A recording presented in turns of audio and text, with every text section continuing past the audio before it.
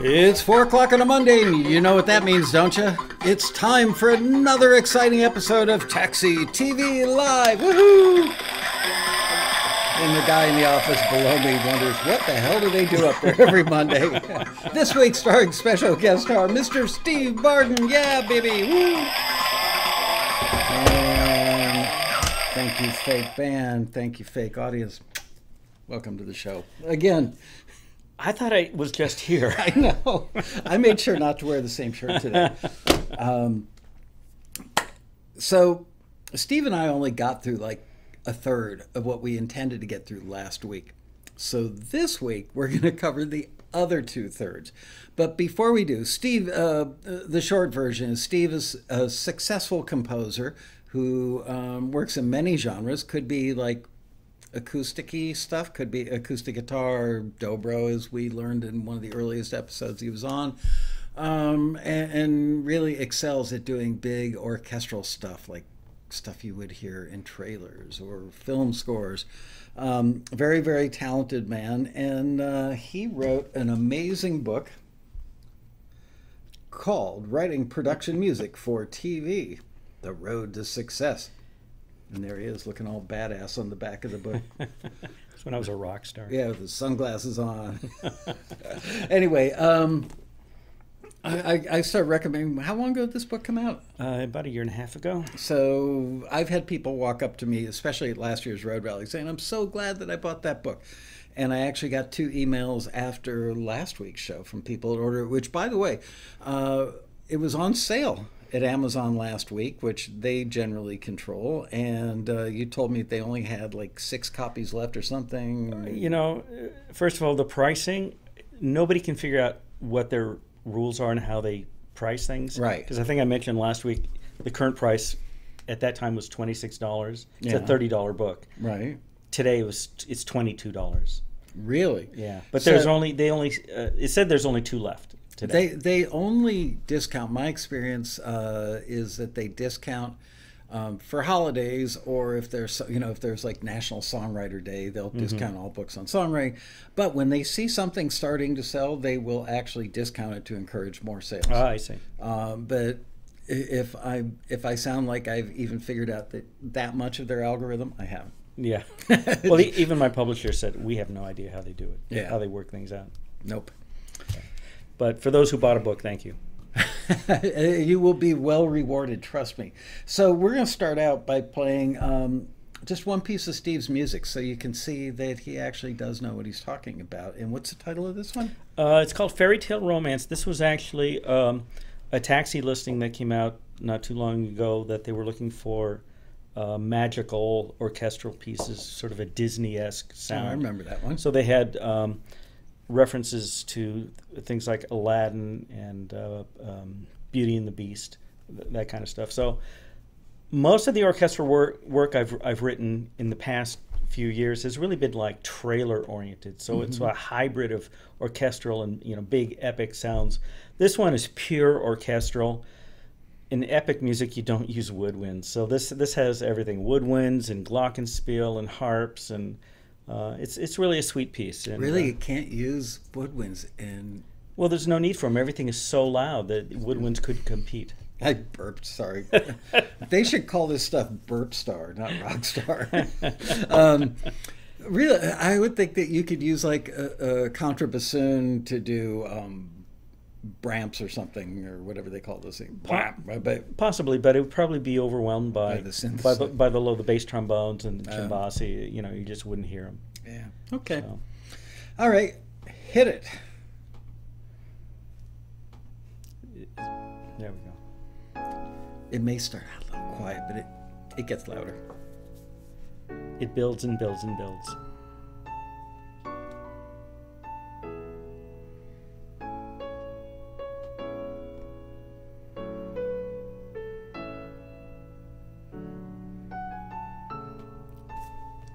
Would also work in a Hallmark movie.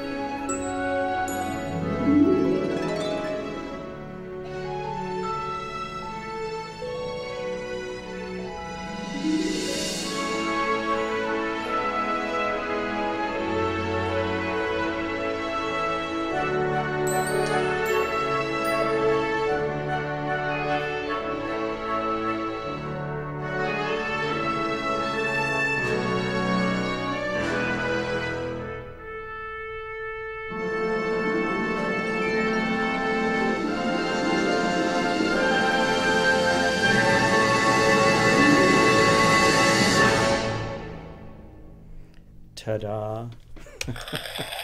You know, I shut my eyes not because I was taking a nap, because you would have heard that, but I shut my eyes because I'm sitting there going, this sounds so real. Oh, thank You you. did an incredible job. You guys have probably seen in so many of our listings where it better sound like the real deal. That's what sounding like the real deal sounds like. That did take an enormous amount of time to Ballpark put it. together. I think I did it about 20 hours. Somebody asked on the forum, and I was talking about it, probably over a period of 8 or 9 days. Wow. Because I don't work full time writing music. So the first session, I wrote just the thematic material, just the melodies. The second day, for this particular piece, normally I'll just write straight to the DAW, just start inputting notes. But because this one I knew it was going to be a complex piece, I had to write by hand into a score pad. Okay. What do you write on? Does piano for stuff like that? Yeah. I'll compose on piano and just write the melody. And basically, it's a melody and a chord. And then I sat down and orchestrated it purely in my head, how it was going to lay out, or arrange it by the different sections, and then try to figure out how to arrange it so it build and build and build to the big crescendo at the end.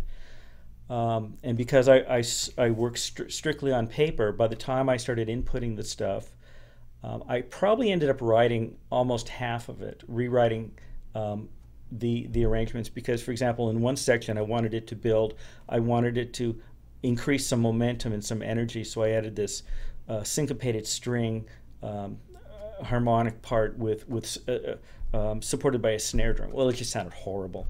So, but at least you knew that. See, that's a big part of the... I had to scratch that and start over.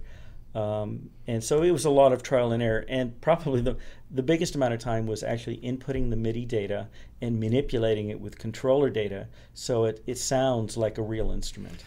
Let's spend a minute talking about that and then get back to the list. But I have always contended, and I've learned this from our most accomplished orchestral members, which is you can make a better product, better piece of music by using a $200 library if you know what you're doing with articulations and such, and manipulating,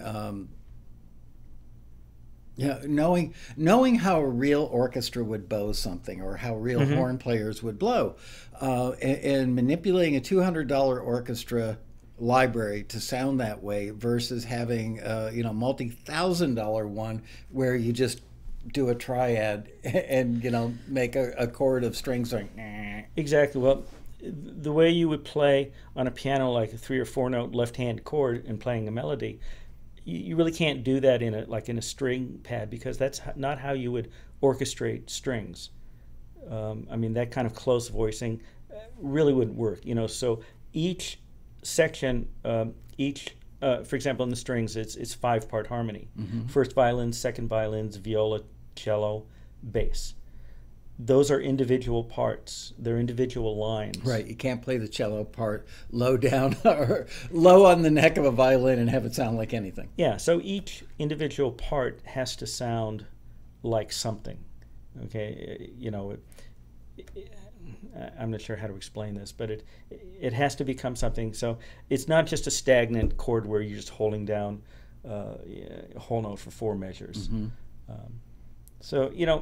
The biggest part of this is if you're writing orchestral music, to understand the instrumentation of woodwinds and brass and strings and percussion, flute and piano, and the bowing of strings and the velocity, like the same note, and maybe not in the same octave, obviously, but the same note bowed on a cello is going to be very different from the same note bowed on a violin. It's completely.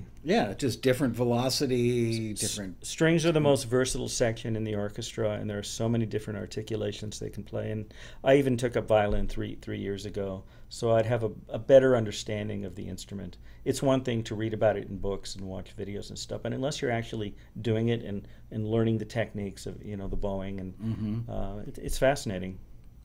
And I think it's helped my writing overall.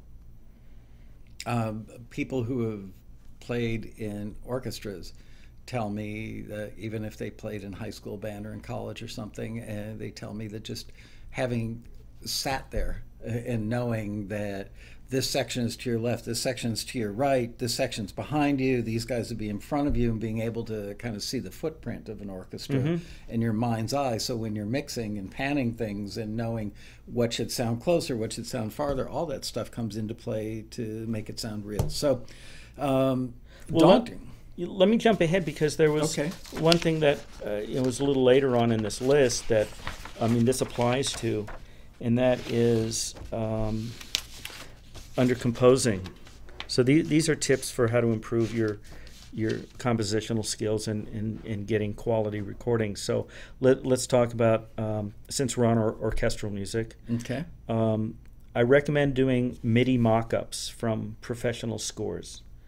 Okay, so that means... Wow, that's a lot of work. So you can get a score to a Beethoven symphony, or from The Rite of Spring from Stravinsky, or they even sell contemporary film scores. Like there's a lot of John Williams work available.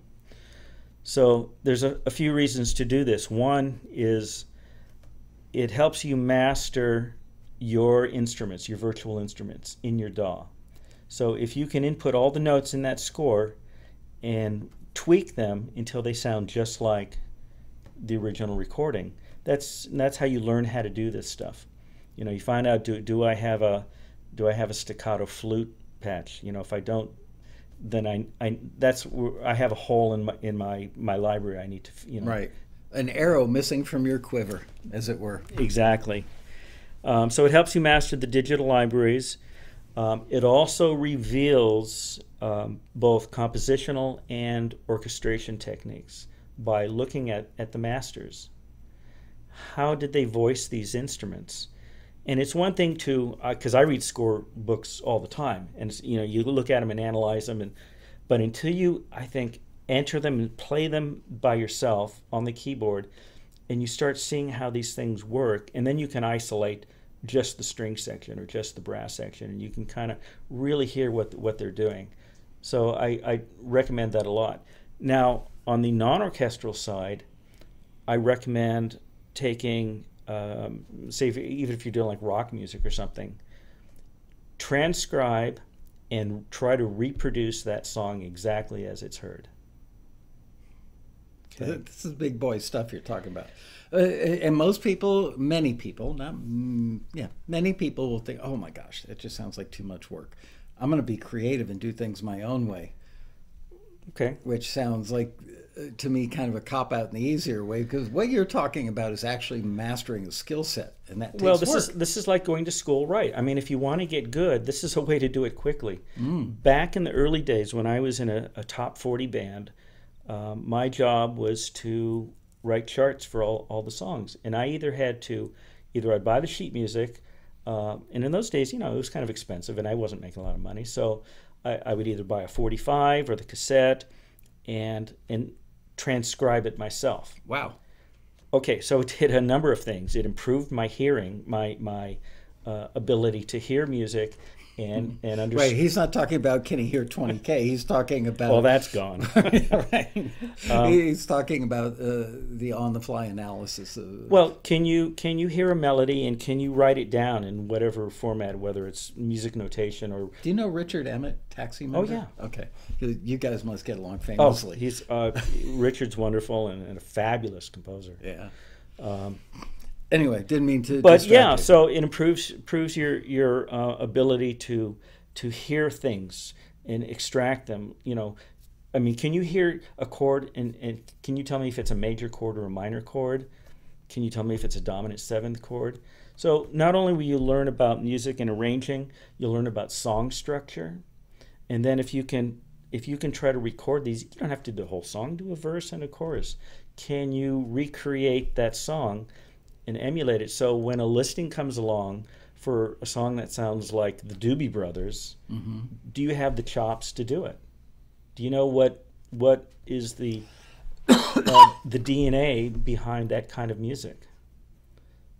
So Frankly, I just recently saw an interview with some of the Doobie Brothers, and the DNA was a doobie for a lot of them. He's just saying, but I'm not. I'm pretty sure that's not what you're recommending.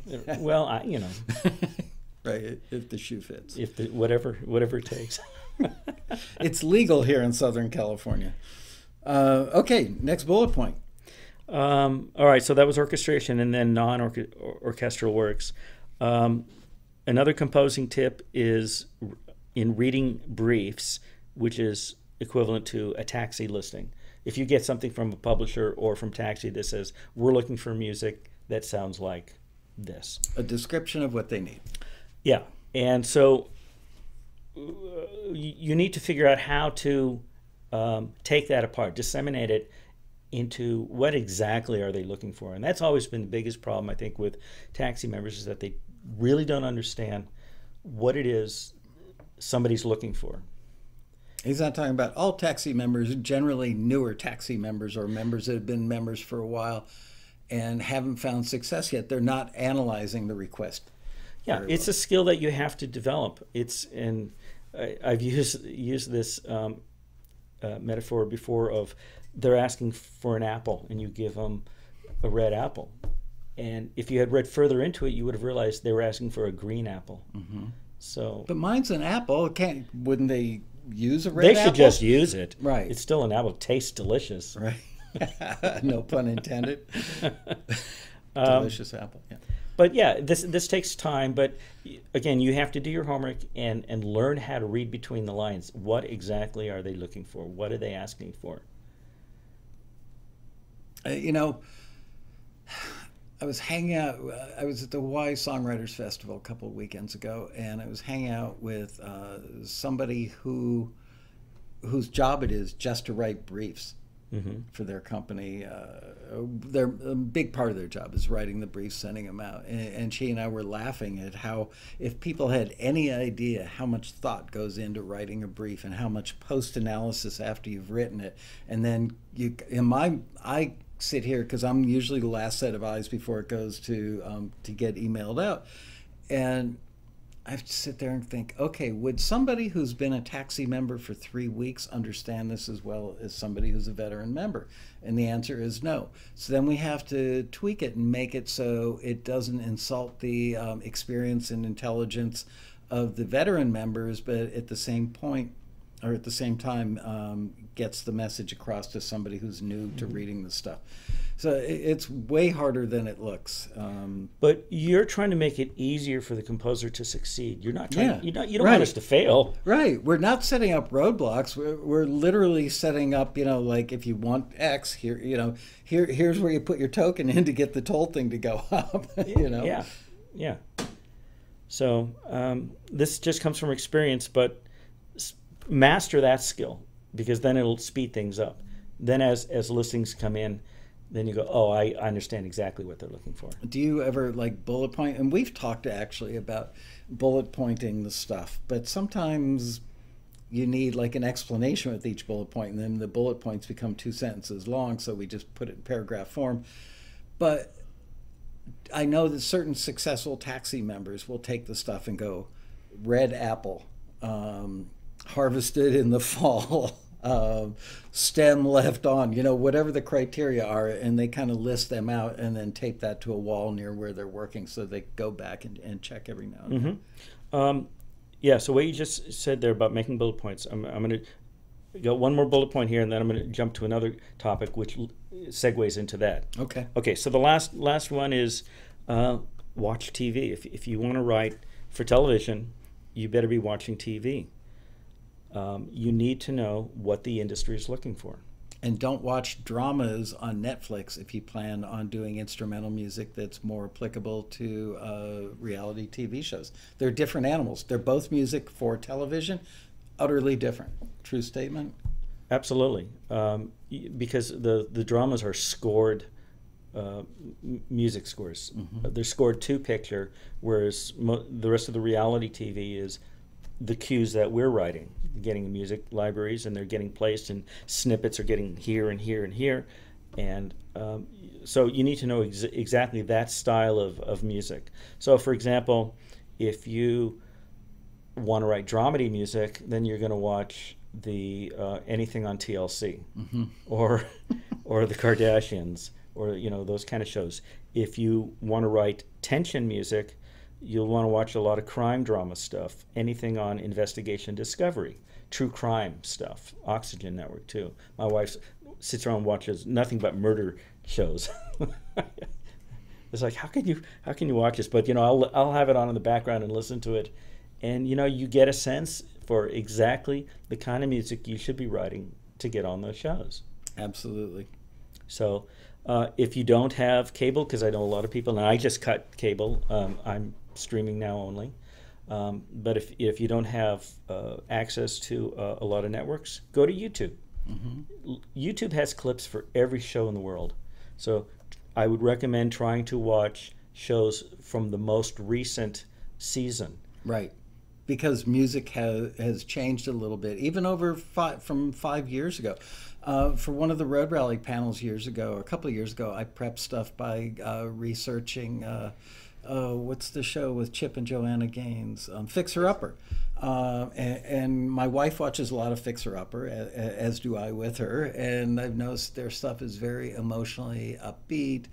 Hardly ever anything that would be, tragic sounding or depressing or downer. So it's light and breezy and fun, and now we're going to work, all those typical things that you would expect in a show like that. So I couldn't find full episodes of the show and was able to find consolidated, like here's a design tip from Joanna, which was usually like a 3-minute piece on YouTube, and they still had 3 cues that they had probably pulled from the show. So there you go. Because of the shortness that they're going to use a cue in a 3-minute YouTube clip, you're still going to get a lot out of it, for sure. Yep. So definitely understand what the industry is looking for.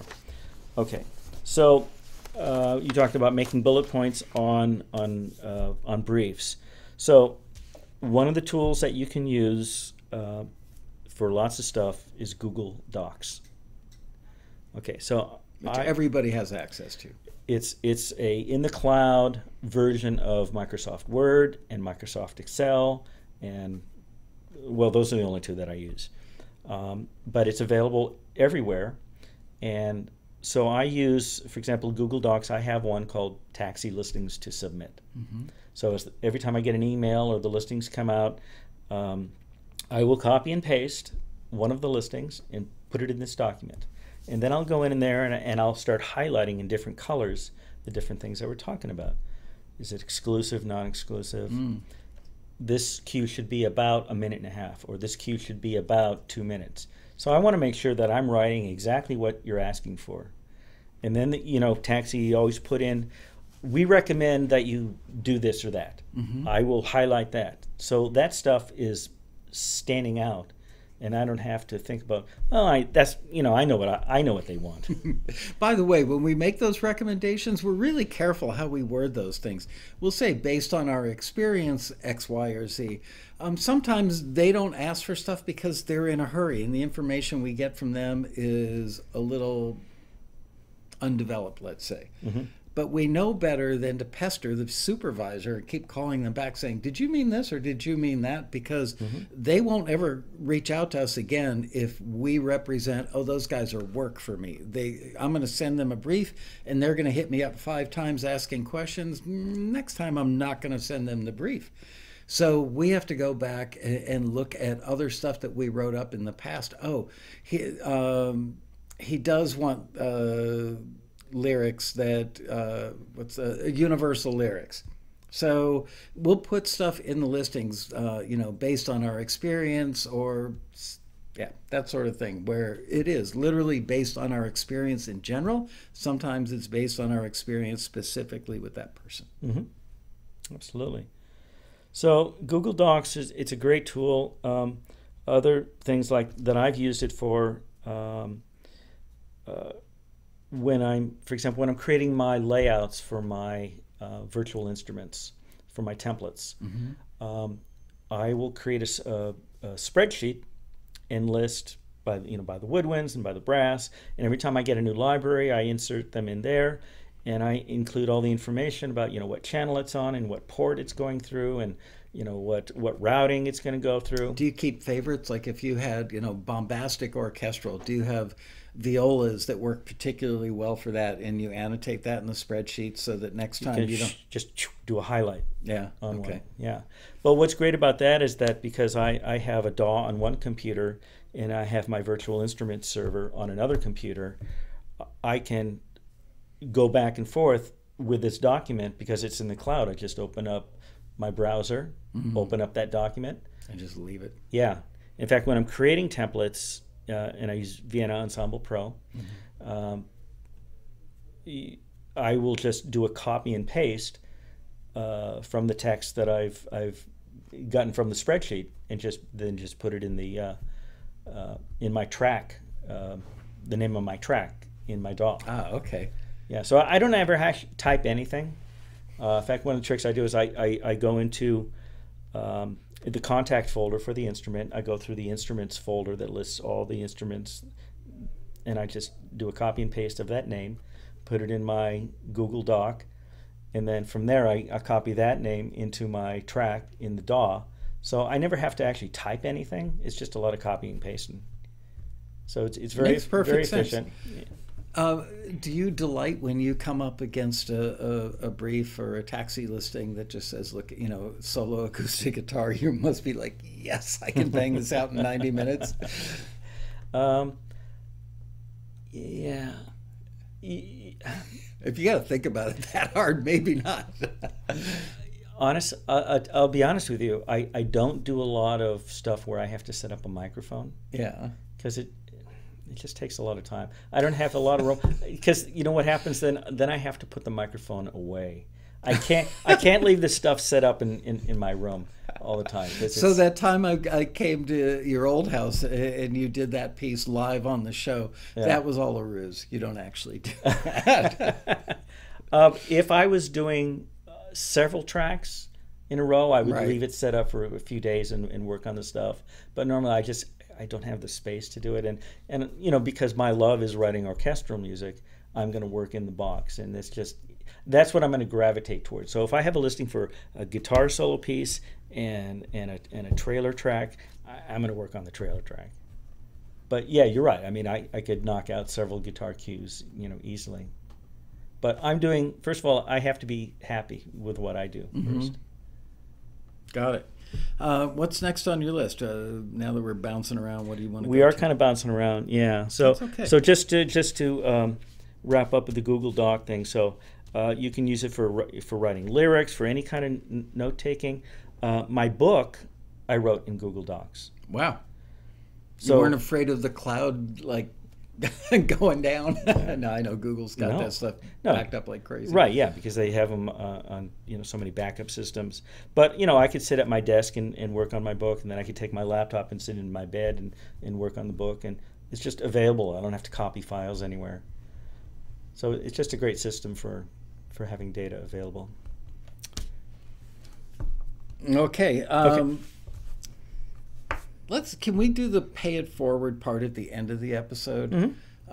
Just because that'll be a nice end cap for the whole thing. And as an addendum to what we just talked about, do you ever use Composer Catalog? Yeah, that's on my list of software and services. So Want to jump to that? Sure. yeah, let's jump to Composer Catalog specifically, just because it sounds like if you're the kind of person who's organized in your music composing and production, that Composer Catalog would be a good analog for, and I don't mean analog like, it's got tubes and transistors in it. I mean, somebody who's as organized as you are, it makes sense that you'd use something like Composer Catalog, which keeps track of, you know what, you explain it better. Great. Well, Keith LeBrand created Composer Catalog, He's and a it's taxi member. Amazing musician and a smart programmer, and he created this software that logs all of your songs, all of your cues, All your different cut downs and different mixes, everything. Right? everything. And he created it's available for Mac and PC. And I was introduced to it when it first came out, and through the Taxi Rally. They have the little cards advertising it, and and I bought it. And it actually took me a while to get all my tracks into his software because it was a little time consuming at first. Right, but then it's a time saver after you go, right. Because I was using a Google Doc spreadsheet that listed all my tracks, and I'd have a different column for every publisher, and it was just crazy, and color coding each publisher name, and it was just got insane. And so I had to, and he does have, import tools, so I was able to export the That's good. spreadsheet and then import it, and at least it got all the titles in, and then I had to go one by one, and because I didn't have all the categories that his software used, for example, like what's the genre that it's in. I didn't list that in my spreadsheet, So Right. I'd have to go in there. So I eventually got it all in there. And as I add a new track every day, it's just the greatest because you can list what publisher or publishers that it's assigned to, whether exclusive or non-exclusive, whether it has alternate names if it's a retitle. You can list all the songwriters. If you're collaborating, you list all their PRO information. You can list keywords that you would use in your metadata. And you can also link it to an audio file on your hard drive. So as you're going through your list, Nice. you can do a search. You can say, what tension tracks do I have that are unsigned? And I'll do a search, and it'll come up with a list. And then I click a play button, and I go, okay, that's a good cue. I'll send this one. And then you go through. So it's a fantastic tool. He really thought of everything because it was born out of his He own necessity. Being a taxi member, and he was doing so much work that he needed to keep it organized. Yeah, now, and I've done beta testing for the last release he did, and just a great piece of software. And as I was beta testing, I was going through everything, and I'd go, oh my gosh, here's a feature I didn't know existed because I'm going through everything. I said, Keith, you need to try to get people to be aware of these features and stuff because some of them seemed kind of hidden. But the only thing it's lacking at the moment is that it's not cloud-based. So you have to be on that computer. Which most of the time you are going to be because you're working. Generally, and pitching. but I could be away. Right. I'd want to pull up my phone and say, what's if I read an email from Taxi and go, what song would be good for that I could submit, and I could go through Composer Catalog on my phone. It doesn't exist yet. So Keith, if you're listening, if you could find the 33,000 songs on my computer, you will be mightily rewarded. It's funny. Something that I can relate to what you're talking about because we're redoing the back end of the Taxi website and some front end stuff as well. And trying to make the user experience for the members much more fluid so you guys can submit from phones and just, you don't have to enter your credit card number all the time, blah, blah, blah, all that stuff. Anyway, it turns out we've got some crazy, I want to say 17,000 pages on our website.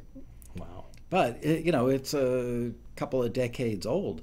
So we've amassed a lot of articles from the newsletter and things like that. So going through, because we're leaving the HTML world and making the entire thing Ruby on Rails, and it's all database driven. So we've got to change every URL. We've got to retag stuff, all kinds of stuff. And my wife, who is not a technical person, has been doing, finding all the HTML, pulling it out of every page and putting it in the right place in the content management system that was custom built for this website.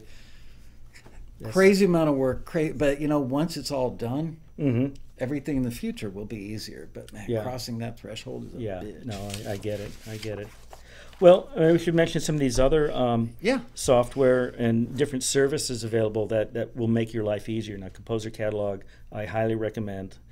We talked about this last week, Groove 3. It's a video tutorial series, and they have instructional videos on everything in the music industry. Playing guitar, using Cubase, mixing and mastering, you name it. And they're very current. I highly recommend them. They have an annual subscription. I think it's $100 a year. totally worth it. $8 a month. Oh my gosh, yeah. I wish college was that cheap. Right. The next is YouTube. You're watching this on YouTube right now. Yes, you are. So you're learning a lot of stuff from this show. But like we mentioned earlier, watching clips from TV shows that you're interested in learning about. There's so much. And like Groove 3, you can learn about anything musical. The only thing about that is that you don't know who these people are trying to teach you something, and it might not be very good. But there's tons of stuff out there, and I've found a lot of great information. And there are reliable teachers out there that regularly produce videos on mixing or composition. It also depends. Find a teacher that's doing the kind of stuff you're doing. I've seen like urban music guys explaining how to use a DAW. They use it completely differently than somebody doing orchestral because their workflow is just different. It's not that what they're doing is right or wrong, it's just different. So try and find somebody on YouTube that's doing the kind of stuff you want to do. Just absolutely. You can make your life easier rather than having to do the translation in your head. Yeah. Last but not least, this show, Taxi TV. Every week, Michael has something amazing. Thank you. And I don't know how you come up with subjects from week to week. It's just amazing. And have amazing guests, you know. Yes, we do. Coming up with the subject, I've got to admit, is really, really hard because we've covered so much. We've been doing this for as long as Friends was on TV. 10 years of Taxi TV. So the good news is that technology moves forward, the industry has moved forward, things are always changing. So even though I did covered a topic, 4 years ago, there's probably fresh new information to cover now or new people to get it. Yeah, and maybe something else that I would suggest is on the Taxi site, have cataloging of subject matter so people can find older episodes of Taxi TV related to a particular subject. That might be useful. Yeah, we've got playlists that Bria's put together on the YouTube channel. Frankly, one of the problems I have with going back too far is the old shows look so bad visually. It sounds so bad visually. The audio is just. But if the information is valid, it is. Some of it is old and dated, but the stuff that we used to do on what was that system we used to use when we weren't on Ustream? I mean, I go back and look at the Ustream episodes now. I want to cry. I'm surprised people even watched the show back then. Yeah, but you're right. Not good. Yeah. Once we get everything that we're working on the website done now, I did ask the question in one of our meetings with the developers, should we do video embeds where we take the YouTube stuff and embed it so that people are watching it directly from the site. So if we're going to do that, we should organize by category. And then every once in a while, refresh an old video, retire the old video, and then you have updated material. Yeah. And tagging will be key to all of this, actually. And last but not least, Taxi Forums. Yes. A fantastic community and just a lot of education, especially if you're new to this. A lot of people are think, oh, forums, they're old school. I'm on Facebook all the time. But you know what? There's a huge difference I've tried to point out in the past, which is Facebook is very ephemeral. It's in the moment. Basically, the information is up there for a minute, an hour, or a day. Try to find something on it. Right, and then it's gone, Even if you were, to do a search, you're right, just weeding through the quantity of stuff. The forum is like an encyclopedia that just keeps getting deeper and better every day because information, the old stuff doesn't go away. It's not fleeting. It's not in the moment. And man, sometimes on a Saturday, I'll go spend 6 hours on the forum just acting like a consumer and just tooling around looking at stuff. I'm amazed. I'm so proud of it. Not that I had anything to do with it other than saying, okay, let's put up a forum. And I try to keep my nose out of it and let the community run it. But man, oh man, you guys have done just an amazing job of sharing information there. Yeah, I don't post very often anymore because I'm fairly busy, but I always try to get up there a couple times a week just to see what people are talking about. And where else can somebody... if they're talking about me. So, but think about this. If you're just starting out doing orchestral cues and you live in, Wisconsin and you don't hang out in any forum or any taxi composer groups or anything like that, and you're kind of all alone and you've never really gone down this road before, they now have access to people like you that have figured it out. And you've got access to people who could be more advanced than you, who, maybe 90% of it, but there's 10% that you're missing. So there's always something for everybody at every level, and it lives there forever. I love the forum. I hate to say never, but I will never get rid of that forum. There's just too much great stuff there. Good. Let's see, where are we at here?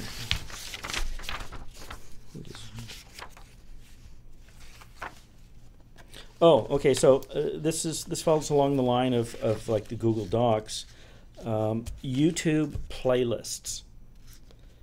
Now, every time a taxi listing comes out and it has some links to some YouTube videos of music, I will create a YouTube playlist and I will put those videos in there. So I will have one for crime, drama, tension, and I'll have one for dramedy. So I can always refer back to those. It's just like bookmarking a bunch of videos. They can be private playlists, they can be public if you want, but I find it's a great tool for organization and for learning. So you always have reference. Right, because you'll never be able to find that thing again when you most need it. Yeah, pretty much. So put it in your own playlist. Doesn't cost you anything. It literally takes 30 seconds or less. Yeah, you can favorite a video, but then it's unorganized. Right. Put it in a playlist. It's in a list this long. Exactly. So a playlist is just a folder where you're putting stuff in. So I like organization. In fact, let's talk about DAWs. Okay. But I thought you had cats. Bada boom. Bada boom.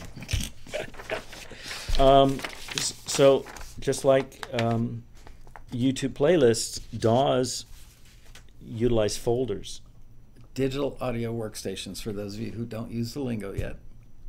So organize your tracks categorically and keep them in folders so you can close the folder and have a lot of room on the screen. Were you organized as a kid? Yeah. Because if my wife walks in the bedroom in the morning, I'm sitting there on my laptop and she goes, "Have you seen my phone?" "Yeah, it's downstairs on the left side of your desk in the kitchen." I will know that. But if you looked at my desktop, it looks like it rained folders. So it's funny how some things I can be so organized and meticulous about and other things. But you know what? I find anything I put in a folder gets forgotten because it's in a folder. I have to open the folder to know what's in there. But I'm really good about the way I label files. Well, we can lead you to water. Right. But I do. It's up to you. Labeling files is an important thing. I find that a lot of times people that send me files, they labeled it for him or herself, so that it resonates and speaks to them, and then it comes to me, and in the file will just say taxi doc. Now imagine my computer, how many things say taxi on it. But if I do like Taxi Road Rally Panels 2019, ta-da. Anyway, so how does I have a friend and I love him dearly, but he labels every one of his folders with the word stuff. Music stuff. Oh my gosh. Income tax stuff. Guitar stuff. Holy crap. Okay. I'm way better than that. So Tracks is a great tool for utilizing organization in a DAW. When I was using Sonar, they had tracks. But when I went to Cubase, I discovered they have nested tracks. Folders. Okay. Nested folders. Whereas they only had one level deep of folders in Sonar. That changed my life. Okay, so you have a folder, say, for strings. And then you open that up and you have a folder for violins. And then you open that up and you have a folder for violins 1. And then you violins 2. And you can just keep going down. So how much you use violins 1 and 2? Would one be pizzicato violins? One would be legato? They could both be legato, but you're writing 5-part harmony when you're writing strings. Okay, so... And most of these libraries create separate violin 1 and violin 2 instruments. They do sound a little different, I see. And they are in different places in the orchestra. Where they're aligned on the stage. Right. Your first violins are to your left, second violins are center left, violas, and then cellos.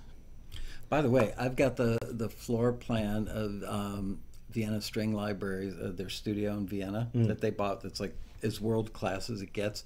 They gave me the bird's eye view of the floor plan there, and he gave it to me. Martin gave it to me and said, "Go ahead, put it up in your forum." I've never done that. I will someday. I promise. Oh, okay, that'd be fantastic. Yeah, yeah. Next to folders, the second best thing is color coding your tracks. So you set a color for all your violins, and then a different color for your cellos, and a different color for your trumpets, and how do you use that?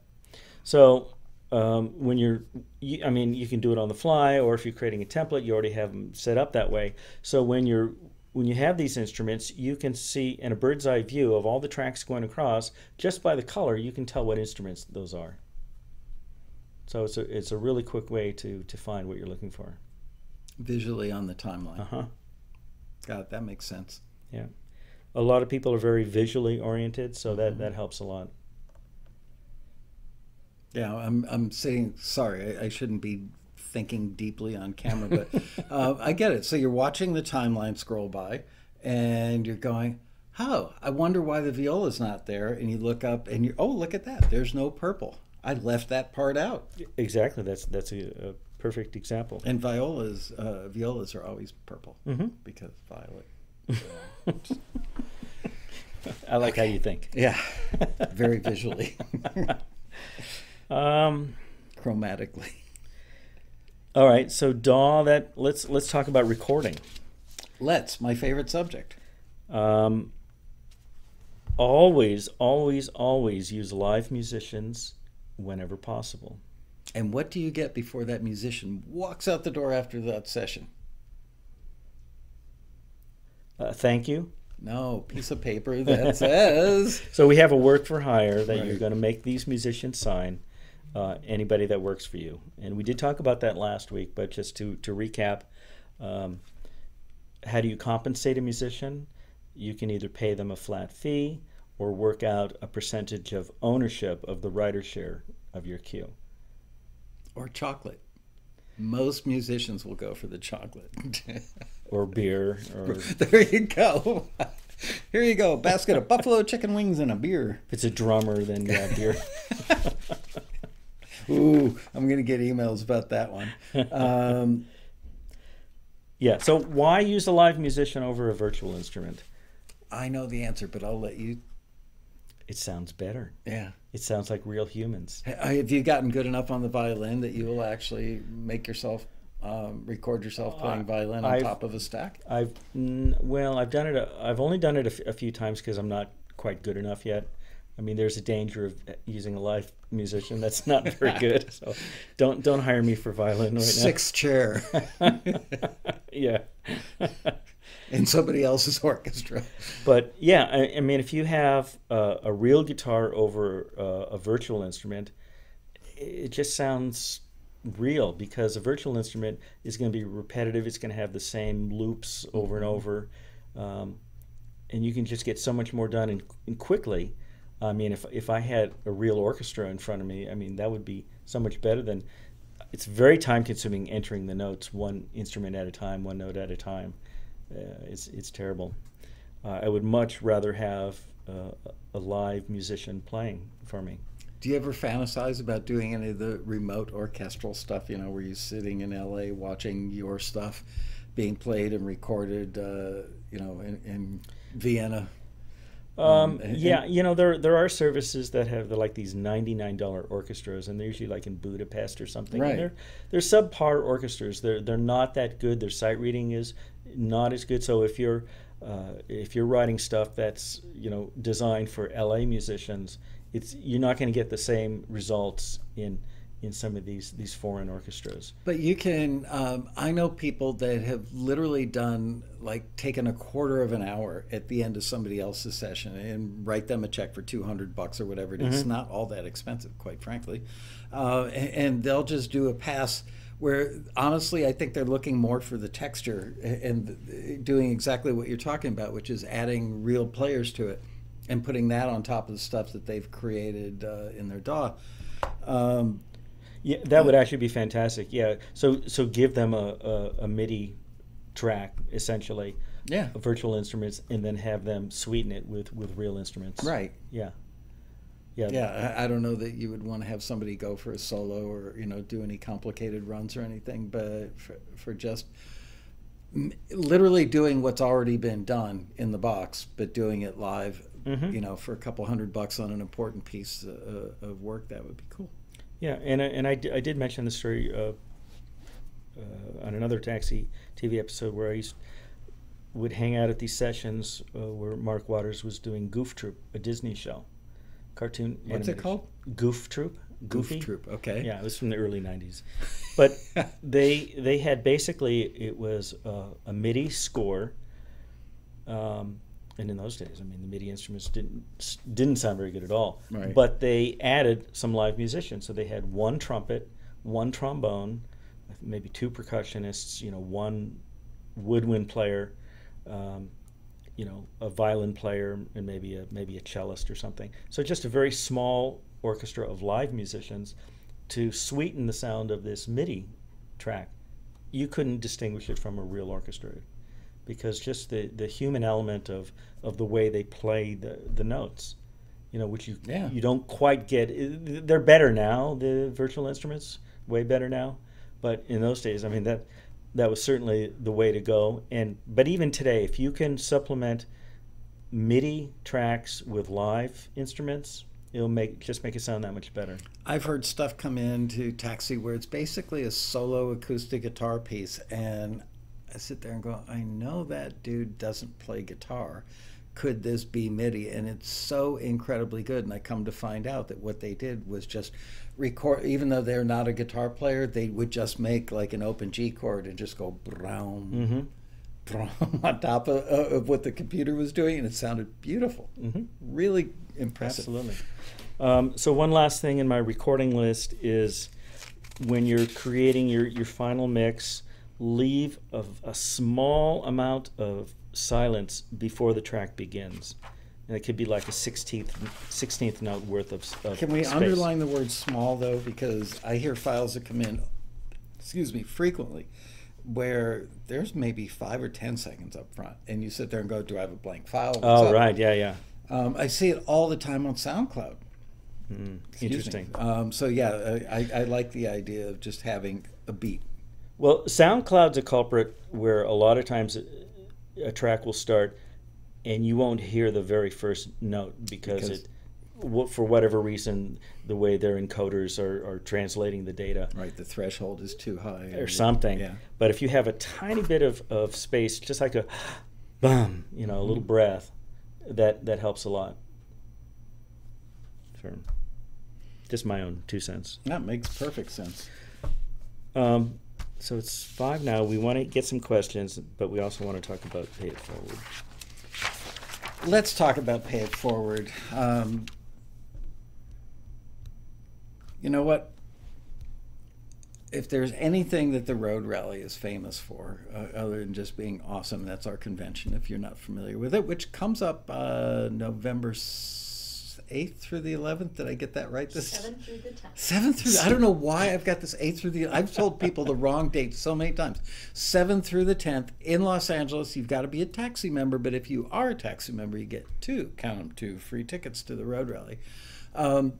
The Road Rally has become kind of the epicenter of people paying it forward. And I was just going through notes literally an hour before the show today, prepping some Road Rally promo material and looking at old quotes. And somebody said, I can't believe it. I'm nobody. This is my first Road Rally, and I'm just starting out in this whole music for television thing. And I met one of your senior, more experienced members, and they could not have been more forthcoming and helpful throughout the entire weekend. So it is amazing to me because I can't force people to do that. That's the nature of you guys, of the membership base. And do you have any inkling, and don't say, well, it trickles down from the top, Michael, because I can't trickle that much.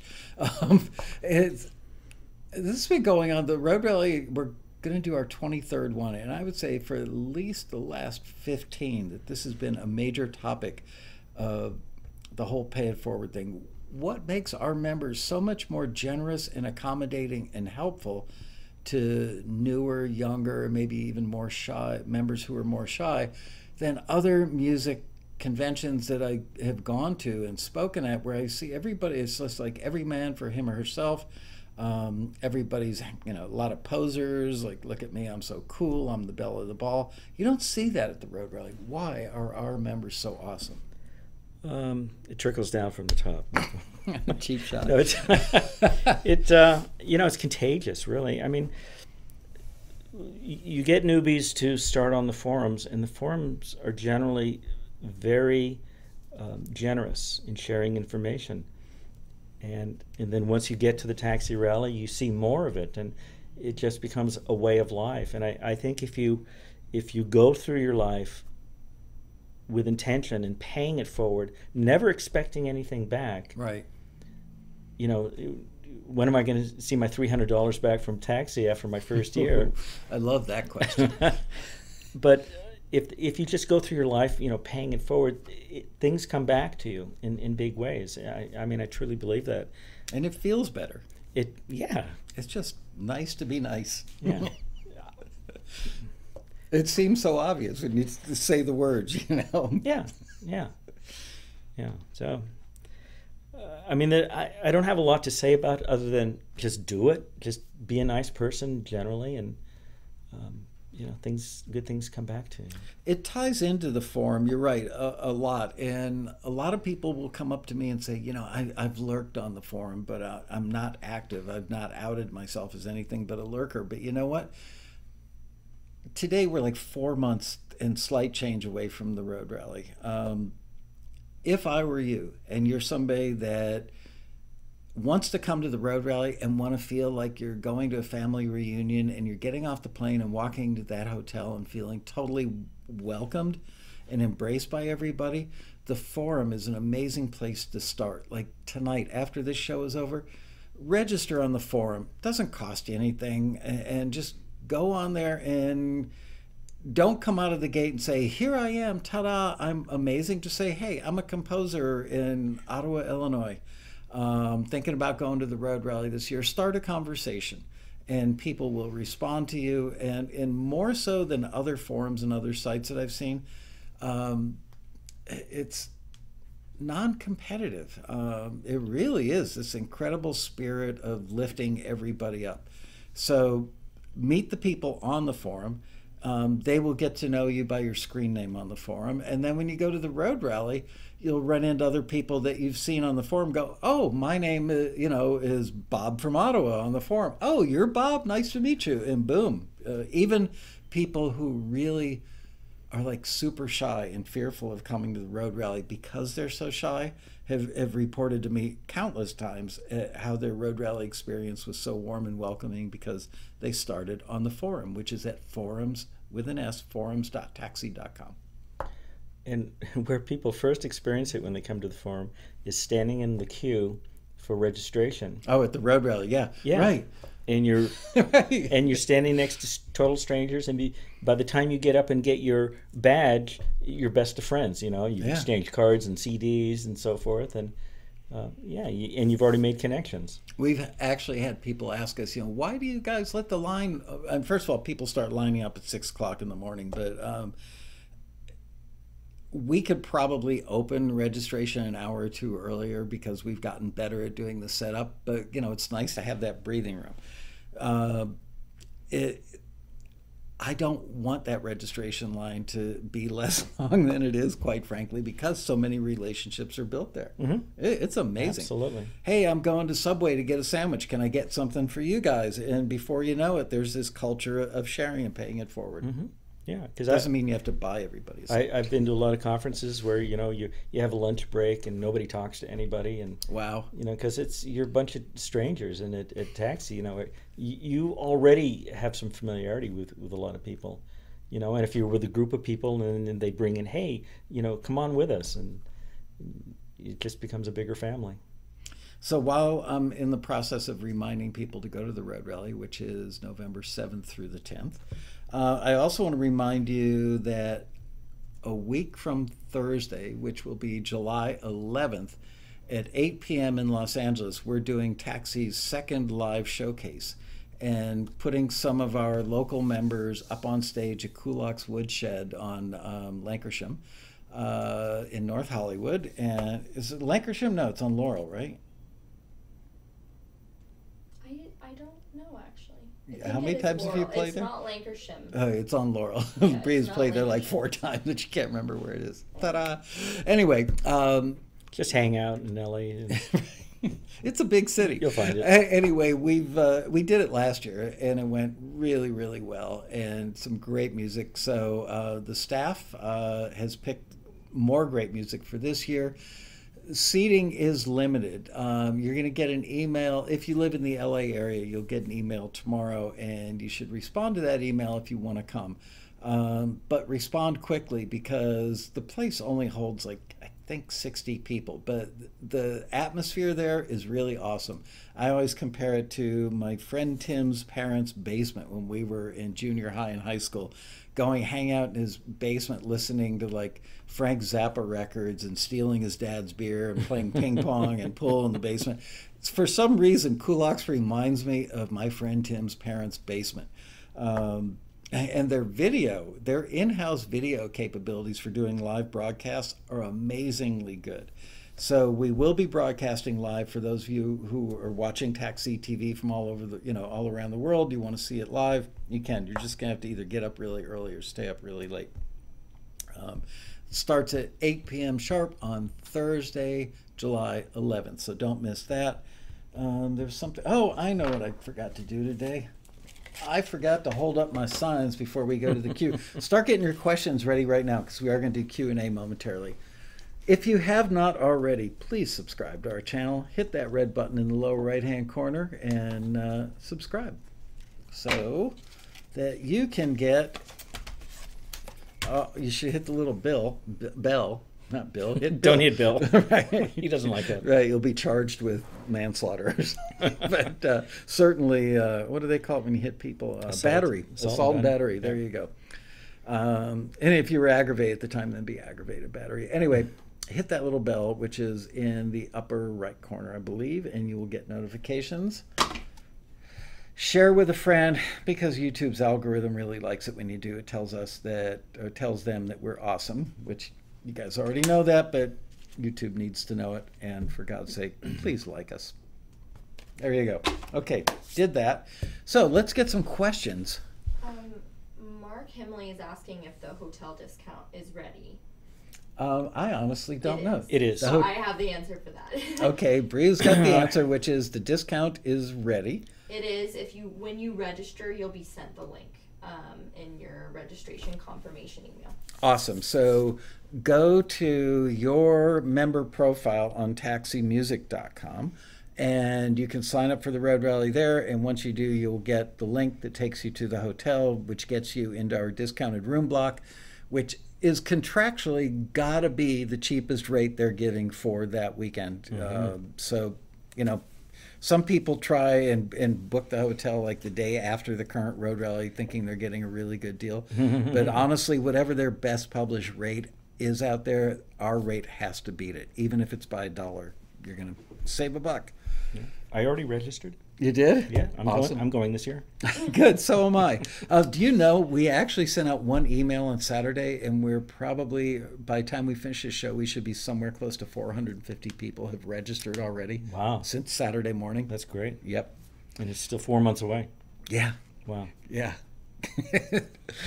Which to you sounds like a long time away from Right. me. It's like, oh my gosh, I got to come up with all these panels and do all this stuff. You're in panic mode already. I am. I was here 6 hours on Saturday already. Okay. Question: should orchestrations be in score order as if you were in the audience of a symphony orchestra? That's a really good question. So I think that Marion's asking, the floor plan, if you will, of the orchestra. Should the orchestrations be in score order?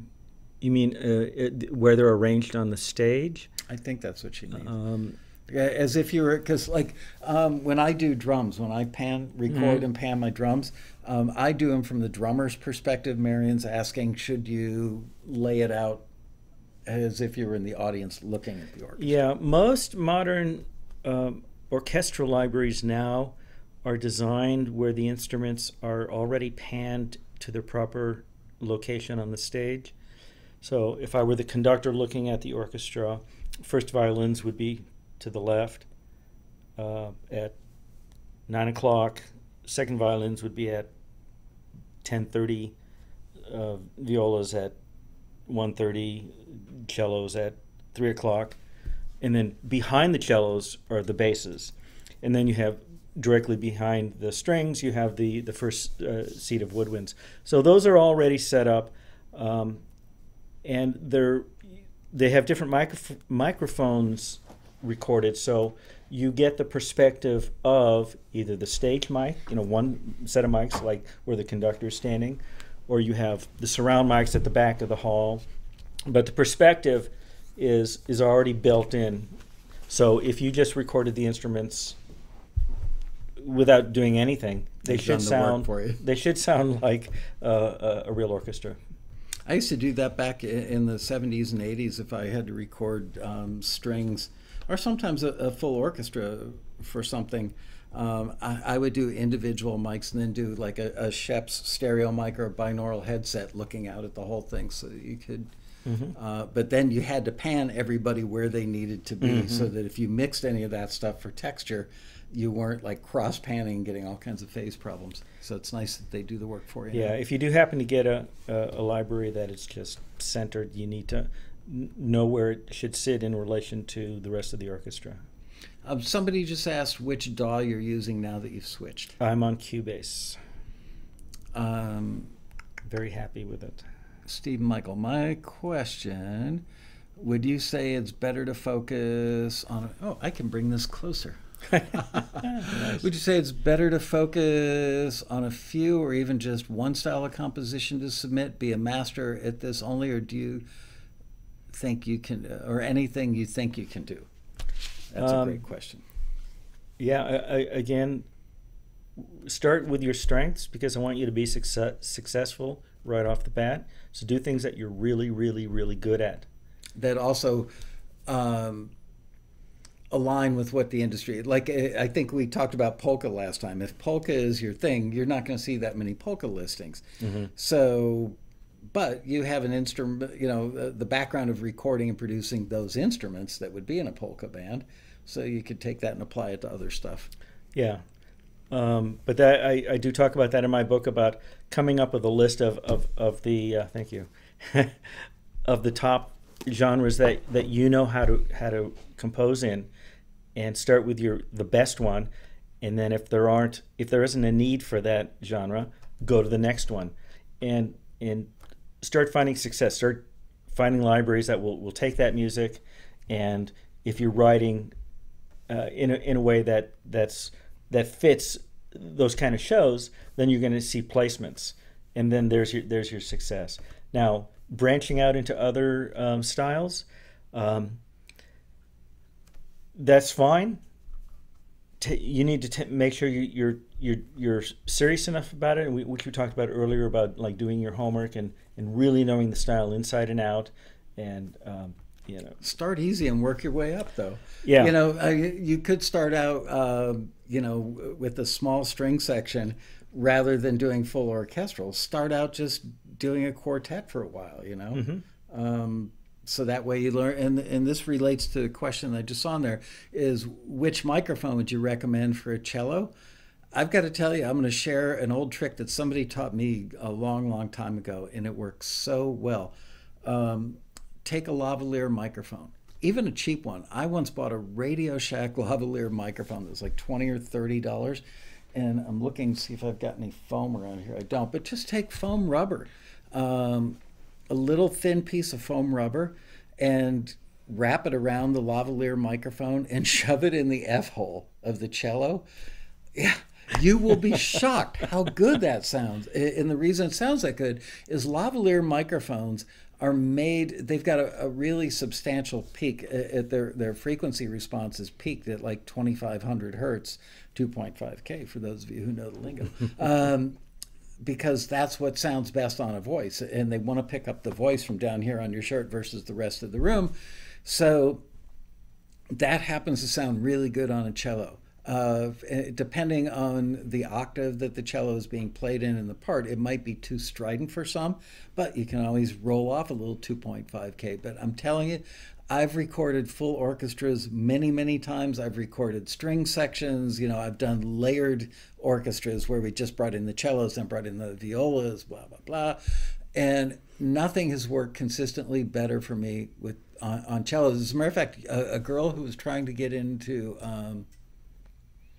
I don't know, Berkeley or one of the music schools once, and as a favor to somebody, I offered to her parents, I offered to record her doing her audition, and she was like a world-class cellist.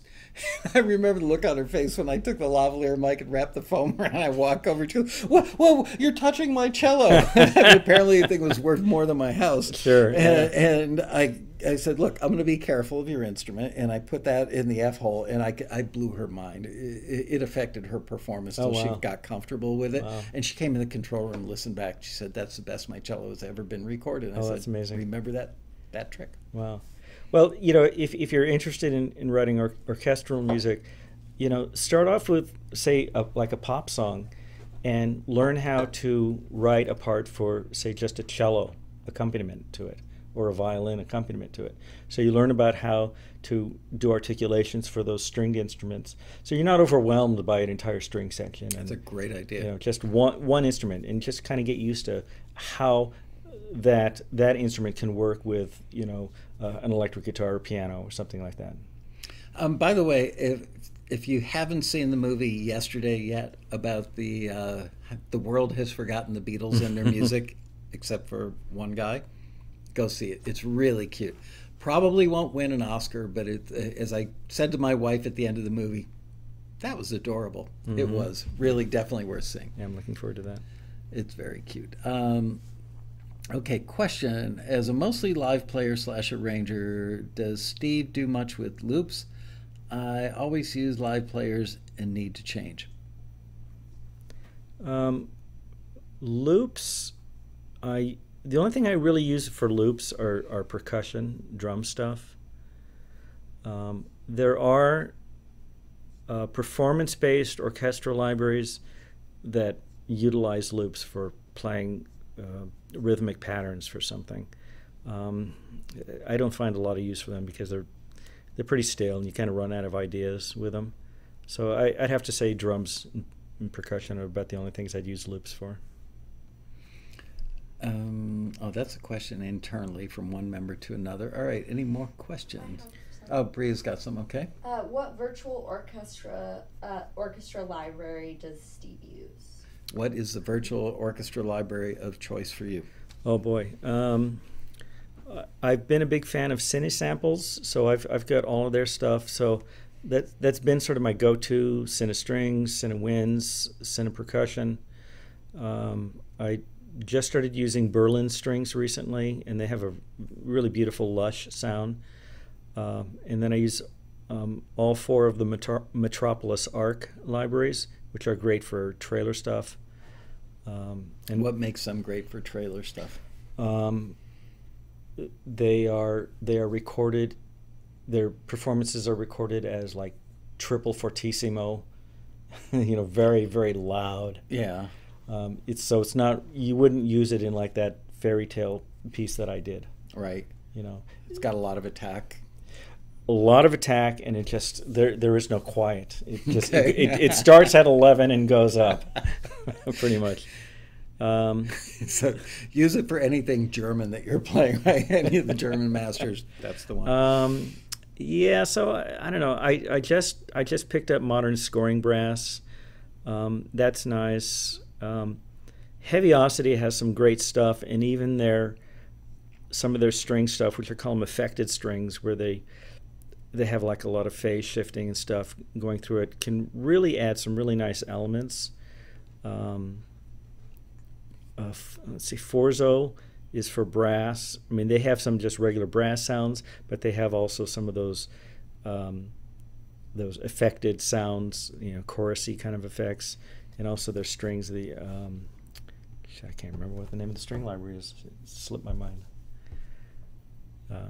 Welcome to old age, sucker.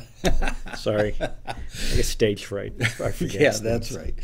As I said to Steve before we went live today, I get stage fright. Spitfire is good for trailers. Yeah, I know that. Random Purcell uses a lot of Spitfire stuff. VSL. What was the Vienna string thing? Orchestra. What? The Smart Orchestra. Yeah. Honestly, from everything that I've read, videos that I've watched, speaking to Martin, who is their marketing guy and also a high-end user of it, of all the Vienna string symphonic stuff, the Vienna Smart Orchestra, for whatever, I want to say it's like $249 or something. Yeah, it's really, really cheap. Yeah, it's a good starter set. Right. There are some of those kind of libraries where it's just a good starter set where it's got the entire orchestra and it kind of gets you into writing for orchestra. It doesn't have all the articulations that you could ever use. Right. But it's got like the basic stuff. Which, Microsoft Word or Excel are good analogies for that, because I've been using Microsoft Word since 88. And I've probably only used 10% of it. It's the same stuff they do over and over and over all the time. So most of the time you're going to use those common things. And if you get to the point where it won't do what you need it to do and you need to upgrade, I think that you can, it's got the same samples in it. Mm-hmm. So you're already familiar with their methodology or their workflow, number one. Number two, it's high quality stuff that's well respected in the industry, and you can upgrade from there. So there you go. Just, $250 or whatever it costs. Yeah, I mean, Vienna's got great stuff. I don't use their stuff. I mean, it's just a personal choice. Nothing, against their stuff. They tend to be recorded dry without any kind of room sound. And I'm not personally. I'm not crazy. I like Kontakt. I'm not crazy about their player, and the same goes for East West's Play engine. Not crazy about their player because it's a real memory hog. Oh, really? Even though like their libraries, I do have Hollywood strings, but it just they use up so much memory, and I have other choices that do the same thing and use less memory. Yeah. Okay. Do you have another one? When I mix woodwinds with strings, the woodwinds take over. I know it's a mix issue, but is there a general rule? Okay, when I mix woodwinds with strings, the woodwinds take over. Is there a way to avoid that? Okay, probably what's happening is that it's an orchestration issue. Okay, so you just have some conflicts where the instruments are fighting each other. Not everybody can play a high C. The piccolos are going to win. It's the only time, because they're small, it's the only time they ever get to win. Yeah, I mean, I'd look at the orchestration. That's why I recommend looking at ConcertWorks. Look at the masters and how they write strings with woodwinds and how those parts fit together. I mean, it's the only way to do it. You can certainly take the mixer and bring the woodwinds way down, but then maybe you don't hear them at all. So it's just how you're orchestrating the notes. They have to fit together. It's like a puzzle. They have to fit. The same thing is true of a rock record or even a rap record. It's picking like octaves that things are played in and the type of arrangement. If everybody's playing the same note on the same beat all the time, it's really hard to mix that. But if you've got the guitar doing chicken picking on one side and on the other side you've got a piano counterpart, I wouldn't do them in the same octave. It'll be a lot easier to mix them. So the same thing is true in your orchestration. Yeah. All right. Next question, please. Any thoughts on Vienna's new Synchron libraries? The new Vienna Ensemble Pro comes with a Synchron library with some basic instruments, and I did play with it. And it's very versatile in that you can mix and match different instruments and build your own key switches. So you have different combinations of instruments playing at a time. It's just not my thing. I know a lot of people really like their stuff, but although as far as the Synchron player versus their old player, I because I'm not a Vienna user, I really can't identify the differences. Fair enough. Chapters Publishing says, question, how do you research what music is needed by libraries? I've got an obvious answer, but Steve, take it away. Watch TV. I mean, if you want to know what music is used by a library, I mean, there's a lot of different answers to that. I mean, one, you can go to the library and look at see what shows that they represent, and then you can go to YouTube and watch those shows and see what kind of music they're using. Right, because some libraries specialize in dramatic, procedural cop shows, and the stuff that they're going to look for and license most of the time is going to be that type of music versus reality show stuff. Yeah, so like for me as an orchestral writer, I don't do hip hop. So I'm not going to go to a library that specializes in hip hop or that's all they do. That's not going to work for me. So I'm not sure if that answers your question. Bria? The track was great. Can Thank you. Hear it anywhere? No, only here. Watch this episode. No, Bria played it off of my SoundCloud page, so just search my name and it's there. It's called Fairy Tale Romance. It made me want to put on a Disney princess costume because I've got 4 daughters and now a granddaughter who comes over. We have a Foot Locker full of Disney princess costumes. Uh-huh. So it's not unusual at our house to see, a male member of the family wearing something from a Disney princess. Sure. Not that I've ever gone out in public dressed like that, just saying. Not that there's anything wrong with that. No. LA's very liberal. Question for Steve. Any good online resources or books for starting to learn orchestration for instrumentals and cues? Boy, it's a vast subject. If you don't know anything about orchestral instruments, you do need to, even before you start with orchestration, you need to learn about instrumentation, and that's just about who's doing this? I believe it's Orchestral Tools. Somebody will correct me if I'm wrong. Yes, they will. David Newman just is doing a series of videos where they're like 5 or 6 minutes long, where they talk about the different instruments in the orchestra, and they kind of talk about the type of things that they can play and the range, and it's very educational. So that's a good place to start, just to identify what is an oboe. What does an oboe sound like? It's a double reed instrument. What does that mean? I'm going to make a recommendation. Bria's going to laugh. You may laugh. Maybe everybody will laugh. The Peter and the Wolf. Mm-hmm. That record, when I was a kid, taught me everything I needed to. It was foundational in me understanding orchestral stuff. Sure, the bassoon is the wolf. Yeah. I mean, literally, it introduces you, and every instrument is isolated at some point, and it just makes so much sense. Yeah, because they've used particular instruments to represent different characters in the story. Yeah. Yeah, so that I loved it. It made an impression. Here I am, 50-some years later and still referencing it. I thought I saw one more fly by, but I guess I'm not. Do you have another one, Bria? Someone asked how many people go to the road rally. The road rally generally has between 2,000 and I think our biggest crowd ever, I want to say, was 2,500 and heavy change, almost 2,600 people. Definitely over 2,000, so somewhere in between there. But if you're asking that question, the question was how many people come to the road rally. If you're asking that question because you're the kind of person who go, oh my gosh, more than 2,000 people, I'm going to be lost in the sauce, it's going to be overwhelming. You won't be. You just won't. Trust me. Trust Steve. He wouldn't lie to you. Got another? That's all. You're out? All right. We Well. have to give a book away. Oh, we do have to give a book away. Peter Rahill asked, do oboes ride boxcars? Yes, they do. Do oboes ride? Oh. Oh. Yes, and they carry a little stick with a little Stick with a kerchief. knapsack in it. Right.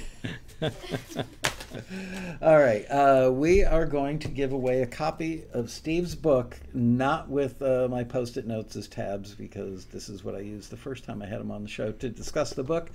But we are going to give away a copy that is tabless and Post-it-less. And how we're going to do that is you guys, when I say 1, 2, 3, go, are going to type in +1s. And if you've already got the book, please don't play the game. And Bria is going to take her finger and go up and down the chat room. And she's going to pick one, but not by cheating like I just did. So, you ready? Set. 1, 2, 3, go.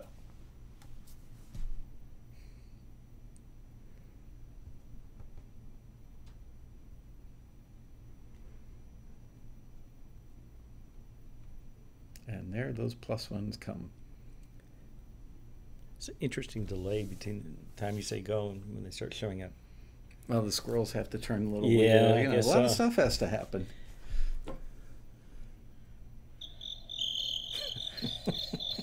Crickets.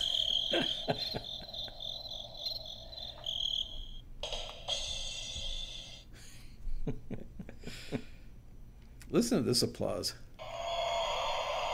Oh, that's stadium applause. I swear it starts out with a couple of boos in there. Oh, Listen to it. Oh no! Ooh. that sounds like the encore request.